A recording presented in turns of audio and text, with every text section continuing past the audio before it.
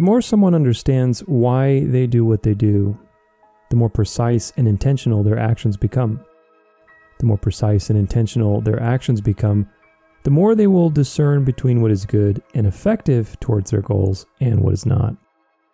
This practice, done over time, develops consistency between one's internal beliefs and one's actions. And as internal beliefs synchronize with outward actions, we call this authenticity. To be authentic, then, is first and foremost a matter of awareness, and then how that awareness plays itself out over time. Someone must know why they do what they do to be authentic, and they also have to be consistent with that belief in their actions. Let's take an example, something simple like losing weight. If I'm going to the gym and dieting and doing all this effort to lose weight, but I don't know why I'm doing it, I'm not being authentic. That doesn't mean I'm not a real person with real feelings or real desires. It just means that in this case, I'm not truly authentic about what I'm doing. But now let's say that one day I have an epiphany and I realize that what had driven me to lose weight and do all of these things was my insecurity because of people on social media. What then? At that point, new awareness creates an alchemical reaction in my mind, which results in new desires and new actions. If I realize that my reasons were based in insecurity, and yet willfully ignore those reasons and continue doing what I was doing, I will live with cognitive dissonance because I'll be living a lie. My actions are not consistent with my beliefs, and I am therefore totally inauthentic because deep down, I am aware of it. But if I decide, you know what, I could care less about people's opinions on social media, I'm going to go back to eating whatever I want. Then my new actions, not working out, would be consistent with my new beliefs, which is not caring about people's opinions. The converse of this situation is also true. I may realize from my introspection that although having been motivated by social media may not have been a good reason initially, the reality is that going to the gym and eating differently have proven to be good habits for my long-term health and success that I want to keep. My original, superficial, and inauthentic reason, in this case, served as a catalyst to discover a deeper, more profound reason for doing something, all of which ultimately led to more authenticity by embracing my habits with a newfound sense of purpose. Of course, the great caveat here in either of these cases is that we could be lying to ourselves or just listening to outside factors, peer pressure, culture, circumstances, fears, and many other things that are always influencing our thinking one way or another. This is the ongoing dance of becoming more authentic in life as we learn to have discernment in our choices, to reflect on what we do, to evaluate our commitments, and to ultimately know why we do what we do. But all this can be pretty hard work, and truly authenticity is a never-ending journey of evolving awareness that leads to new actions, new habits, and new outcomes. There are countless ups and downs, and countless moments, especially if our goals are very high, where the question of whether or not to quit is the only question on our mind. It is in these moments that our journey ends and we wrestle with closure, or it breaks through to a newer level of authenticity. In either case, this journey is less like a walk through the park and often more like a climb on an increasingly more difficult mountain. Anyone who has ever endeavored to do something great will testify to these truths, and today the personal growth and motivation industry is a multi-billion-dollar industry for a reason. People watch motivational videos, listen to motivational music, read motivational books, and attend motivational seminars or courses. Anything to push through to that next barrier and be as authentic as possible, because authenticity is what everybody wants. But what exactly is authenticity? If we go by what I just said, that being authentic is simply being aware of why you do what you do and being consistent with your actions, then someone who does something by accident is not authentic because they cannot reproduce the result on command. Therefore, being authentic inherently carries with it a connotation of intentionality. In the world of personal growth and motivation, countless gurus talk about authenticity, I know, because I used to be one of them. But few realize what a ceaseless rat race it actually is. That is why my message today on this very important topic has nothing to do with motivation, but rather with something even more profound and practical: hope. At the heart of the Christian faith is a unique message about how the important work of life is done. Understood rightly, this message is in complete conflict with culture because it humbles the mind and cuts the cords of attachment to the world through submission and surrender to God. It is also for this very reason why this message is a source of ultimate freedom. This is the message of the gospel, the good news that Jesus Christ has paid the debt mankind owed to its Creator and that He resurrected from the dead, a promise we too can share in through our faith and trust in Him. The gospel is unique in history for several reasons, but the most prominent has to do with how it frames the nature of work. In every pursuit, from New Age to the personal growth movement to politics, business, education, and every religion in history, the responsibility to do the work has always fallen upon man. Yet, according to the gospel, man is actually incapable of doing the work he needs to do to reconcile himself back to God, and therefore, he needs a Savior. This is such an important point, and I truly hope you don't miss it. The fundamental difference between the world and the gospel is that the Bible sees rightly the nature of man as flawed and broken and incapable of doing the work that he needs to do. The Bible says that the heart is desperately wicked. It's in Jeremiah 17:9, that we cannot trust our own understanding. That's Proverbs 3, verses 5 through 6.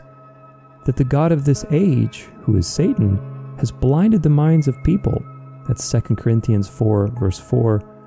That even our good deeds are like filthy rags when they're not grounded in a relationship with God. That's Isaiah 64, verse 6. And that nobody seeks after God naturally.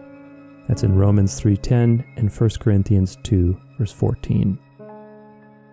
Where the world believes that man is inherently good and therefore doesn't need anyone to rescue him, the Bible tells the truth and reveals mankind's incompetence in saving himself from the problem of being human. Yet this bad news is by design, because it leads us to the good news of the gospel, where through faith we find rescue, relief, righteousness, and all that is good in a perfect source outside of mankind through Jesus Christ. With this in mind, we now return back to the topic at hand of what it means to be authentic. The world's answer to this key question is easy. Just do more work. Put in the long hours, give a few things up, take some coaching maybe, go to seminars, listen to motivating music, push through those boundaries, don't give up, and a million other similar things that you've probably already heard. I've been on both the teaching and the receiving end of this advice, and while there are some good things to learn, in the end, it is exhausting and is a never-ending rat race. In stark contrast to the world's advice, Jesus famously invites all of us to come to Him and be refreshed. Come to me, all you who are weary and burdened, and I will give you rest. Take my yoke upon you and learn from me, for I am gentle and humble in heart, and you will find rest for your souls. For my yoke is easy and my burden is light. Matthew 11:28 through 30. The truth is that nobody in history spoke like Jesus did, and nobody in history claimed the things that Jesus claimed. Many indeed claimed to be God, but nobody claimed to forgive sins through their death as payment to God. When we accept the truth of the gospel, that mankind is indeed wicked and cannot save himself from the problem of being human, nor from the problem of death, we come to the foot of the cross in desperation and ask God to give us a new heart, to take the wheel of our lives and to take care of us in this life and the next. At that moment of genuine repentance and faith, one is born again and receives the most precious gift there is, the gift of God's Holy Spirit, which grants new awareness, new desires, and ultimately a new life. This new awareness is the ability to see the world and ourselves rightly, and our new heart yearns to do things that are truly good and profitable in God's eyes. Over time and by the work of the Holy Spirit, we are conformed to the perfect character and image of Christ himself. That's in Romans 8, verse 29. And the Holy Spirit working in our lives to do this is actually God's guarantee that he will save us from death and sinfulness. That's in Ephesians 1, verse 14. The final book of the Bible, the book of Revelation, describes a return to paradise where all who believed in Jesus' words will live forever in perfect bodies and a perfect creation. So you see, the Bible's approach to authenticity is actually very different than the world's approach to authenticity. While one screams at you with more temporary motivation, the other gently invites you with an unshakable hope. While one hinges on your own fragile human heart and willpower, the other is built on the solid foundation of a perfect being who will take the wheel and do the great work that needs to be done. To be authentic means to know why you do what you do and to be consistent in your actions. This first begins with new awareness, and it is perfected with practice. For the Christian, this process is no different than the non-Christian, yet the great difference is in who is doing the work and why. With that in mind, there is no greater why in life than to be like God, the perfect and indescribably beautiful creator of time and space. Nothing we can do or think up in our limited minds can even come close to that outcome. Yet this is exactly the purpose that the Bible calls us to through the message of the gospel, to be like God. Not in the way that Satan called Eve in the garden by appealing to her ego, but in the way that Christ calls us through his timeless example of selflessness, grace, and surrender. Yet for every great why in life, there is an equally great amount of work needed to be done. In the world, lofty goals require immense work and planning, and often, most people are not successful in reaching their dreams because of this. Nevertheless, we see again the wisdom and power of God through the gospel. The greatest, most authentic goal there is, to be like God, which also requires the greatest amount of work, is not done by man, but by God himself. What a profound truth to meditate on for the rest of eternity. Through the Holy Spirit, we are supernaturally changed and given eyes to see reality for how it is, and to see ourselves and God rightly. Through the Holy Spirit, we can live a life of daily surrender and yet trust that our enormous task of being more like God will get accomplished in due time. Of course, eternity is designed to fulfill this goal because nobody will be perfected in this life. But we know that God works all things for the good for those who love and trust in him regardless.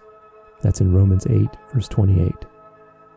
This is the message of the gospel and what it means to be authentic in a Christian sense. It is not a message of motivation, of pushing past your barriers, of working harder, or of relying on your own willpower. It is rather a message of hope, of trust, and of surrender to the perfect will and power of the Creator of the universe, so that you can achieve the greatest possible goal of the universe, to be more like Him. It is not work, but freedom, and it costs you nothing because it is a free gift. For by grace you have been saved through faith, and this is not of your own doing. It is the gift of God, not a result of works, so that no one may boast. Ephesians 2, verses 8 through 9.